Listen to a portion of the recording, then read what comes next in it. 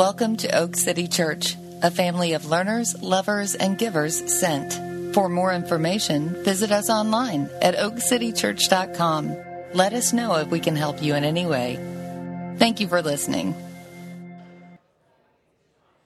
Well, I want to thank you so much for coming to Oak City Church. If you're new with us, we'd love to know who you are and get connected. If you're joining us online, you can drop us an email through the website. If you're here personally, you fill out the card in front of you and drop it in the box on the way out the door. We want all of us to come with what Jeff's going to talk about today, just a humble confidence in light of what we just sang about, in light of the fact that Christ is crucified and he lives. And because he lives, we can live. So if you would, in honor of God and his word, would you please stand as I read our scripture for today? Matthew 5, verses 13 through 16. You are the salt of the earth, but if salt has lost its taste, how can its saltiness be restored? It is no longer good for anything except to be thrown out and trampled under people's feet. You are the light of the world. A city on a hill cannot be hidden. Nor do people light a lamp and put it under a basket, but on a stand, and it gives light to all in the house. In the same way, let your light shine before others, so that they may see your good works and give glory to your Father who is in heaven. The word of the Lord. Thank you. You guys can have a seat.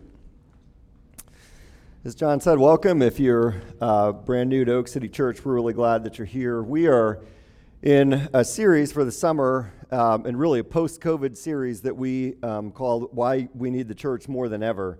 And some things that we've learned over the past year of missing gathering together as a church, and some things that we've learned. And so the last few weeks in this series have been things that only the church does. And one of them had to do with worship, and how the church is the only thing that's really going to point you outside of yourselves to something that transcends you, to God, to worship God and to orient your life around him. And then there was a week on friendship and how the gospel creates the context for friendship. Like nothing else can create context for friendship. And friendships our relationships are hard, right? Amen? Can I get that? And the gospel creates a context for the relationships that you need the most. And then last week we started in on a few weeks having to do with mission for the church. And our stated mission as a church is helping people come to know and follow Jesus. That's what we're here for. And God is at work through the church in a unique way in the world. And last week that was about being ambassadors and having the message of reconciliation that God has given us and how we carry that. Now this passage, Salt and Light, I'm going to spend the next 2 weeks in this, kind of follow through on that, and what does that look like for us as the church, and how do we do that? I'm going to talk through really how the church serves as for the common good of the culture, but also at the same time serves as a counterculture, and that creates some tension that we have to live through well as the church. So I'm not sure I've ever preached this, you are the salt of the earth, which is hard for me to believe, really. But this week, when I started thinking about that, I realized I thought, salt is boring, right? It is. Like every spice cabinet, you all have salt in your house. No one has ever looked at a recipe. I cook a lot, like to bake. We joke about opening the Ramsey Family Bakery. No one has ever looked at a recipe and thought, ooh, there's salt in this one, guys. And you usually don't know about it until you forget to put the salt in it, which can happen because you don't think it's much, but it matters. And so a couple years ago, our home group was having a brunch, and so I have a really good homemade cinnamon roll recipe. My kids like cinnamon rolls. I like to cook. It's like a boredom thing, and Alton Brown has a good cinnamon roll. If you ever want some, I'll bake them for you. And when I made them that morning, I forgot the salt in them, and I realized it, and I took them anyway, and I apologized, and they were generous to me, but they just weren't very good at all. Now, they're cinnamon rolls, so you eat them anyway, but they're just not good, and that's how salt is. I bought a thing of peanuts the other day, the dry roasted salted peanuts, and I started eating them, and they weren't salted. And the thought never crossed my mind to look at the thing and see if they were salted or not salted, because who would want unsalted peanuts? And so they will sit in our pantry for like the next 5 years. And so we're like, we should probably just admit that was a mistake and throw them out. So I don't think that's what Jesus was trying to say about the church. I don't think Jesus was saying, church, you're going to be boring, but you're really nice to have around, and, but we'll get by if you're not there. That's not what Jesus was saying about the church, right? And so in my study, I'm like, that's probably not the message. And then I spent an inordinate amount of time researching salt on the internet and thought, surely I'm wasting my time right now. But it was pretty amazing. So in the ancient world, salt was referred to as white gold. Roman soldiers were often paid with salt. The Latin word for salt is sal, S-A-L. They were paid a salarium. You make a salary because salt was so important in the ancient world. Entire economies were based on salt production and trade. Salt taxes and monopolies led to wars and revolutions everywhere from China to Africa. The first patent issued by the British Crown to an American colonist was a method to produce salt. In the Revolutionary War, the British generals celebrated when they captured Washington's salt supply. Anger over the salt tax led to the French Revolution. The Erie Canal, which I couldn't even tell you where that is, somewhere near Erie. But it was a big deal when they opened it up in the early 1800s, was the ditch that salt built. Thousands of Napoleon's soldiers died on the retreat from Moscow because they didn't have enough salt to put in their wounds. Gandhi had this famous salt march to Dundee to protest the British monopoly on salt production. And it led a bunch of Indian folks to just start making salt on their own and was a milestone in the struggle for Indian independence. It's a huge deal. Here's how salt works. Maybe you know this already, and I just missed it. But this is the example they gave that made so much sense. They said, take a red blood cell. It's not that big. And you put it in water, and it's a porous membrane, and there's a high salinity within the cell, and so it will suck the water in until the cell explodes. But if you put it in a solution that has a higher amount of salt, there's a word for this that I don't know what it is, but you know what I mean, like more salt outside of it, it will suck the liquid out of the cell until it shrivels up and dies. Is that cool? Or is it just me? And so when you rub salt on meat, whatever it is that will eat up the meat, the bacteria or the mold, the salt will work at a cellular level to suck the liquid out of it and kill it, that's cool. Now the refrigerator kind of took the shine off of that. You don't need to salt your meat because you've got the refrigerator, and you don't realize how important that was until your chest freezer that you kept in your basement in your house on Edenton Street failed, and you didn't realize it for 2 weeks because you didn't go down to your chest freezer very often, and you went down one day to get some ground beef to make some sloppy joes, and you realized that there were some sloppy joes that were already made in your chest freezer because refrigeration apparently doesn't kill bacteria. And so try that once. Okay? When it stops, all of that bacteria came back. It was the second most disgusting thing I've ever had to clean up in my 50 years of life. And that's saying something, y'all. I mean, has anybody ever had that happen? Where your thing fails and you don't realize it for a while?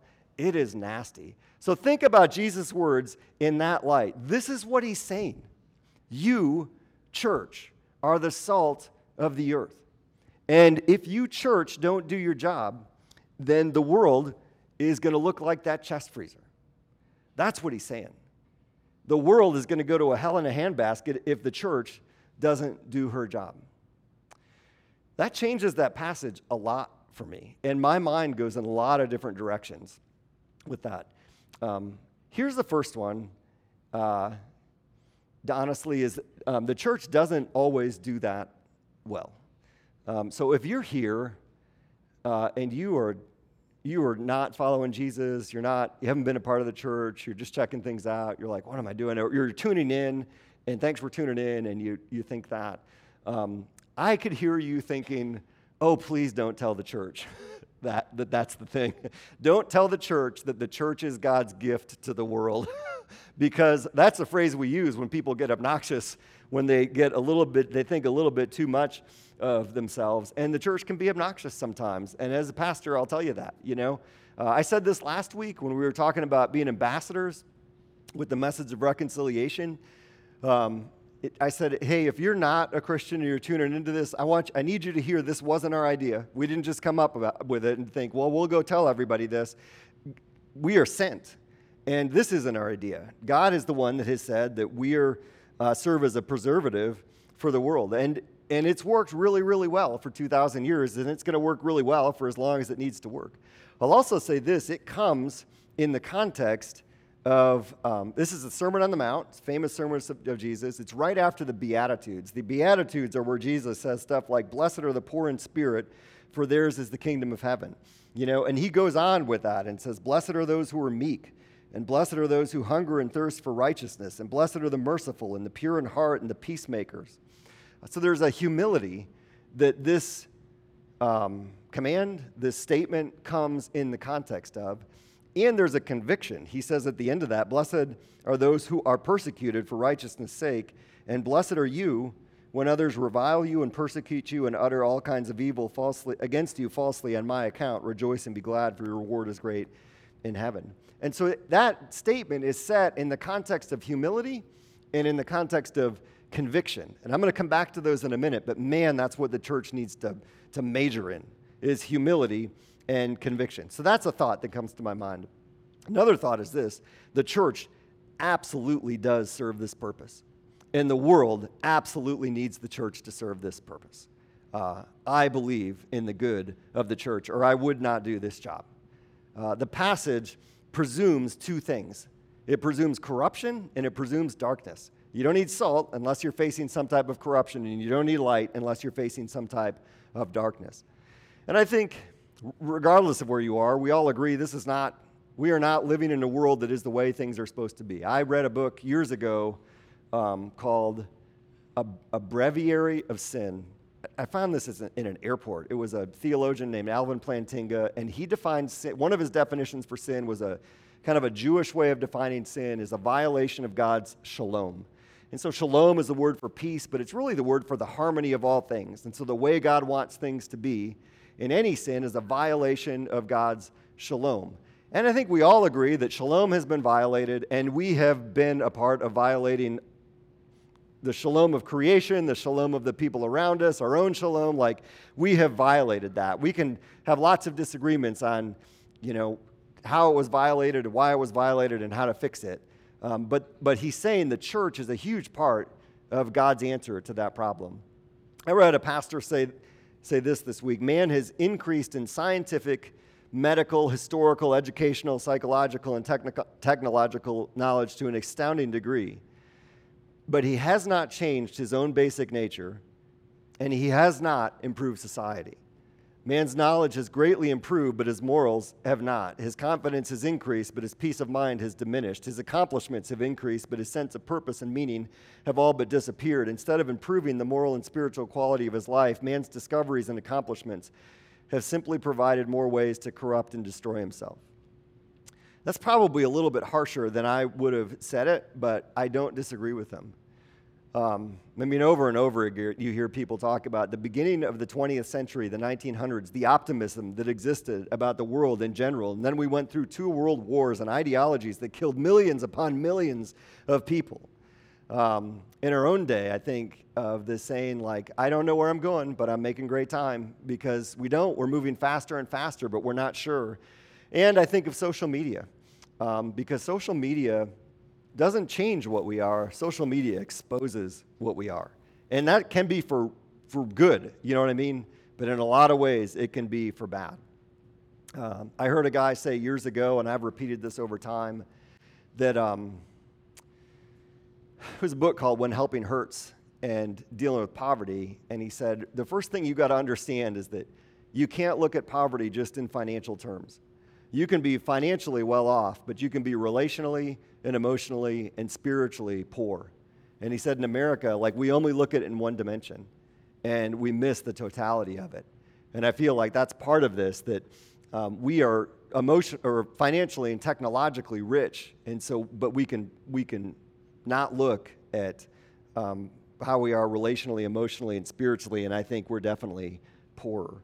And the church is a preservative and has been a preservative and has been a great good for the world since it started 2,000 years ago.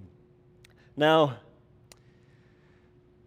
my mind also goes to how do we live this out when, what does it look like for us to be the salt of the earth? And this is, what I'm about to go through is something I've been thinking about forever, but really a lot for the last year and a half. Because when you say, and I have this conversation with you guys all the time, and I think it all the time, when I tell people and get to talking to them, and I want to talk about Jesus. And so sometimes I'll say I'm the pastor of a church, sometimes I'll talk about being a Christian, sometimes I'll just talk about the role of the church in our family's life. And there's certain things where I feel like people's minds are going to go that I don't want them to go, and not to the place that I want it to go. Do you know what I mean? You get scared of where people's minds are going to go when you start talking about your faith? I need something here. I need a little bit of, okay. Because here's where I think people go in our culture. They want to know, well, what do you think about, they go to these issues, sex, race,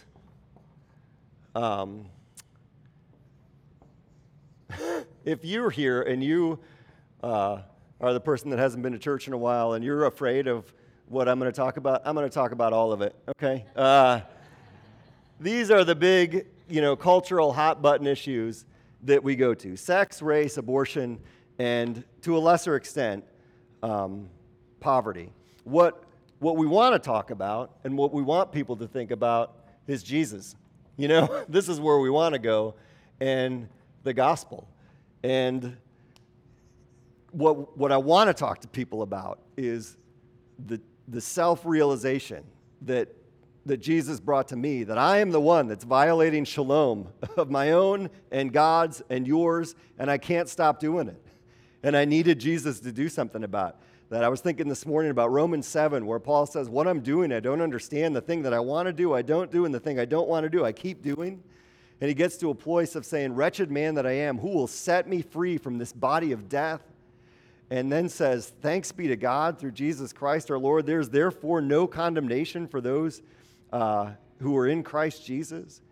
And what we talk about every single week, that he came and lived that life that we were created to live, a life of dependence on the Father, empowered by the Holy Spirit. He died the death that we were supposed to die, and he rose from the dead to demonstrate that the Holy Spirit, that God has power over sin and death, and that power can change our lives and change our communities. That's what we want to talk about. But it's like we got to go through these things in our cultural moment to talk about those. And that's hard. This pastor from New York named Tim Keller, and he was given an interview, kind of a hindsight on 30 years of ministry, and he said, this is the hardest thing facing the church right now and into the near-term future. He said there are 4 hot-button cultural issues, and if you are biblically consistent, and I tend to agree with how he thinks about them biblically, and I'm going to articulate that in a minute, but if you are biblically consistent about these things, you are going to be culturally inconsistent. And so how do you navigate that? And this is what he meant by that. When it comes to sexuality, and I'm going to skate over this, and if you want to talk, I will sit down at any point. And we have spent a lot of time as a church. I've spent a lot of time reading, praying, discussing about these issues. But if it's true that in the image of God he made them, male and female, he created them, and that is referred to throughout the rest of the Bible. Jesus says, for this reason, leaning back into that, a man shall leave his father and mother and cleave to his wife. And marriage is a picture of a God united with his people. It is a picture of the gospel. And that God's best for sex is a committed married relationship between a man and a woman. And everything outside of that, whether that be pornography or premarital sex or extramarital sex, same sex, is outside of God's plan for our sexuality. And ultimately, God doesn't want us to do that because he made us and he knows what's best for us. And there's a lot that goes along with that, right? And we can have a lot of discussion about that, and that needs to be held with humility and conviction. But that's a tough position to hold culturally right now. When it comes to race, and this is something that we as a church the past few years have a partnership with, a friendship with the church across the parking lot from us, where we're delving into these issues. But if we're all made in the image of God and we're all broken, we're all looking for an identity outside of God, we're all elevating ourselves above the people around us, to find an identity that says, I'm okay, I have a righteousness. And this is in the very first few pages of the Bible. When Adam and Eve are in the garden, they eat from the fruit of the tree of the knowledge of evil, and God comes in and says, what happened? Adam says, the woman you gave me, she did it. And he is elevating himself above her so he can feel okay about himself. It's someone else's fault. And you've probably done that this morning in some way. You know what I mean? And all the isms and racism, one of them is like we find a way that our group is better than their group. And so we find a righteousness for ourselves within a false identity, and that false identity will lead to power. And so that's classism, sexism, nationalism, racism.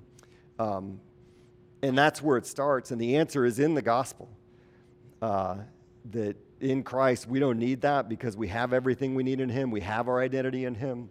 That everyone's made in the image of God, that no group is better than another, and then you can repent of the false identities you've created because they've done damage to the people around you. You can confess and reconcile to the people you've done damage to. And abolitionists from Wilberforce to MLK have used the gospel to say this is how we think about race and to bring about dramatic change because of it. When it comes to the issue of abortion, if we are woven together, I know as soon as I wrote that up there, like I know that I don't know what that does. And so I apologize for bringing it up in what is going to be not flippant, but like just touching on it. But if we're woven together in our mother's womb and chosen before the foundation of the world, then something's going on that we shouldn't mess with. And we should fight for the well-being of the unborn.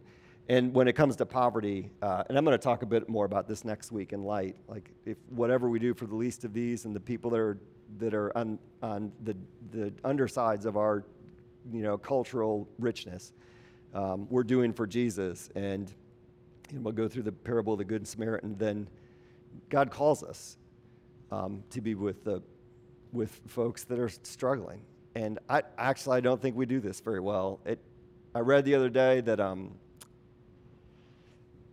CEO pay right now is 300 times the average worker salary.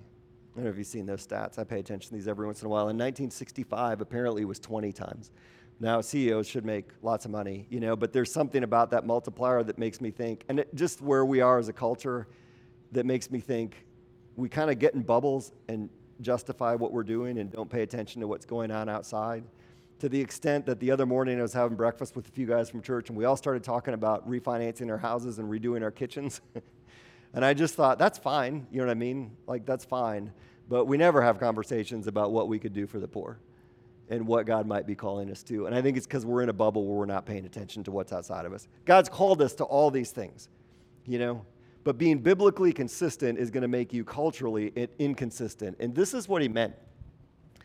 That even as I talked about that, if you are maybe more of a right-leaning politically, culturally in our moment, if you lean in that direction, when I talk about sex and when I talk about abortion, you're like, oh yeah, Jeff, finally you're talking about that. But when I talk about race and I talk about poverty, you're probably like, oh, be careful there.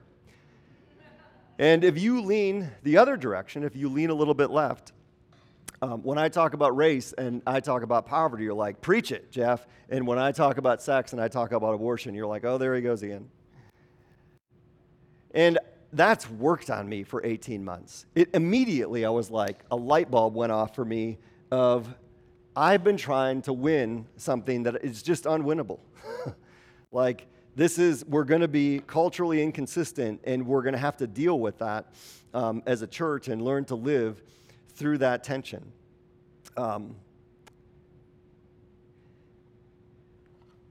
Our culture doesn't see those things the same way. And so my desire in my own life and the life of our church is that we see these issues through the lens of the gospel. We try and discern what God's revealed to us and understand them. And I say this a lot, that truth is something that we are supposed to create or we are supposed to discover, but truth has been revealed in the person of Jesus and the Word of God, and we are supposed to discern the truth that God has revealed to us prayerfully, thoughtfully, in conversation with each other. But culture is coming at things from a very different perspective. And so I spend a lot of time reading and listening to people talk about why we are where we are. I mentioned a few weeks ago a book that I'm reading called The Rise and Triumph of the Modern Self, and one guy just put it was helpful the way that he went through just where we've been over like centuries, but how people used to orient themselves to the state. We were political man. We oriented ourselves into our relationship to the state. And then we oriented ourselves to the relationship to the church, not the gospel, but the church. We're going back hundreds of years. And then we were economic man, and we oriented ourselves around the economy. But he said, now we're psychological man. And we orient ourselves to what's coming out of us. And I read this all the time. Like it's about what we feel, and it's the air we breathe, and so we don't even realize it. But the gospel says that our feelings are, like there's a fundamental distortion with them because our relationship with God is not what it's supposed to be. And so it's dangerous to just decide this is what I feel like truth should be. We have a weekly email that you should sign up for if you're new. I always put a blurb in the beginning about something that I'm reading or listening to that was interesting. And this week it was a book review that leaned into this. And the guy said, the contrast is not so much between guilt and shame, but between external and internal standards for determining good. The problem isn't the experience of shame. It's that we've been taught to determine whether something is shameful based simply on how we feel about it.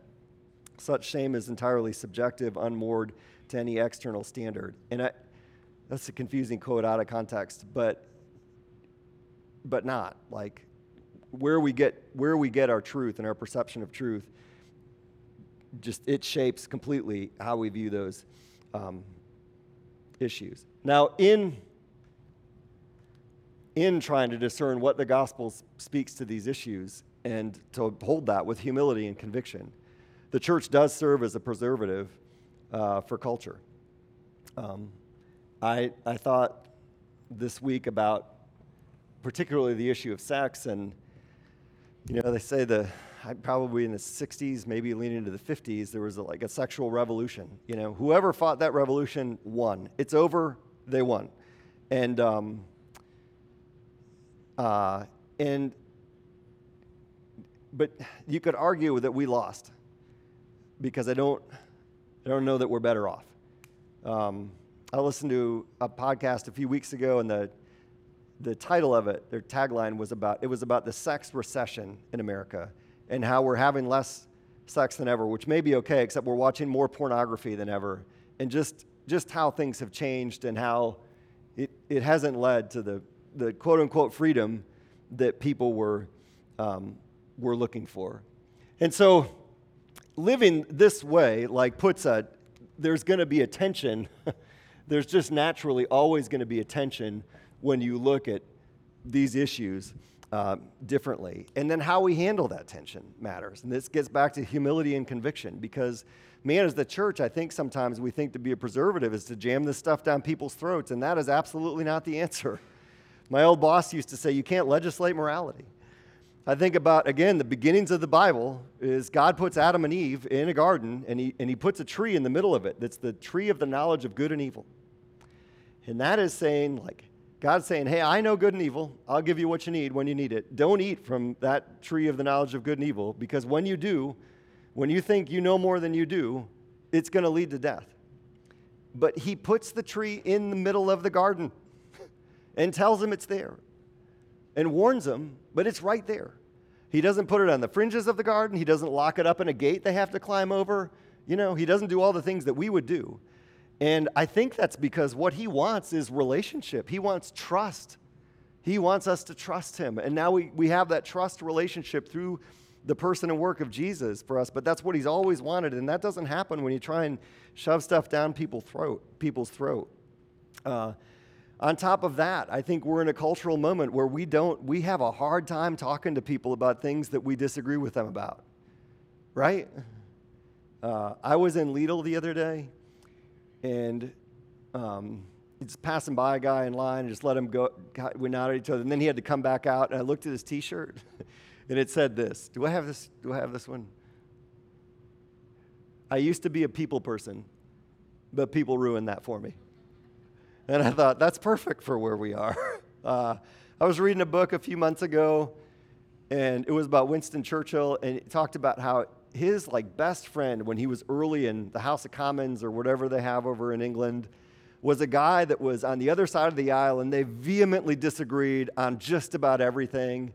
But they would get together for dinner every Thursday night and just duke it out. And Churchill was obnoxious. I can only imagine what those conversations were like. But he said, I never walked away from that not feeling like I wasn't better off for having done it. We don't do that now. I think about when I was growing up, and I didn't know this at the time, I read it in hindsight, but Ronald Reagan was president for a while when I was growing up. He was, a Republican guy, and Tip O'Neill was a Massachusetts Democrat, Speaker of the House, I guess forever. They disagreed ideologically about everything, but they regularly got together socially and were just cordial and really good friends with each other. And I thought if Joe Biden and Mitch McConnell had dinner every Thursday night and we knew about it, would either one of them ever get reelected? And they wouldn't, because we're just in a moment where for some reason we can't talk about stuff. And in the context of that, light serving for the common good of culture becomes so much more important. Proximity becomes really important. Having relationships where you just know people and care about people, and they know that you know and care about them. And humility is huge. And so there's another. This is going to be low, and so you probably can't see this, but I think about like how we hold these convictions and the spectrum on which we hold these convictions, and how we can be uncertain about what we think the gospel, how the gospel speaks into those issues. And we shouldn't, if you're uncertain, that's fine, but you shouldn't stay there. We can be apologetic and say, this is what I believe the Bible says about that, but I'm really sorry. And we should not do that either. And I feel like our church has spent, and I've spent some time on this end of the spectrum. There's a middle place of being biblically confident, of just saying, you know what, I have prayed and I have read and I have discussed, and I feel like this is how the Bible speaks into these issues for our good, and I'm not going to apologize for what God has told us. But I'm also not going to be in the next level here, that's a B, would be obnoxious, and I think that's how the church is viewed a lot of times. And then on the far side of that spectrum is angry and hurtful. And I've thought a lot about this, and how do we get a church to be in this space? And you, if you're following Jesus and you're uncertain, man, do some homework. It's all out there.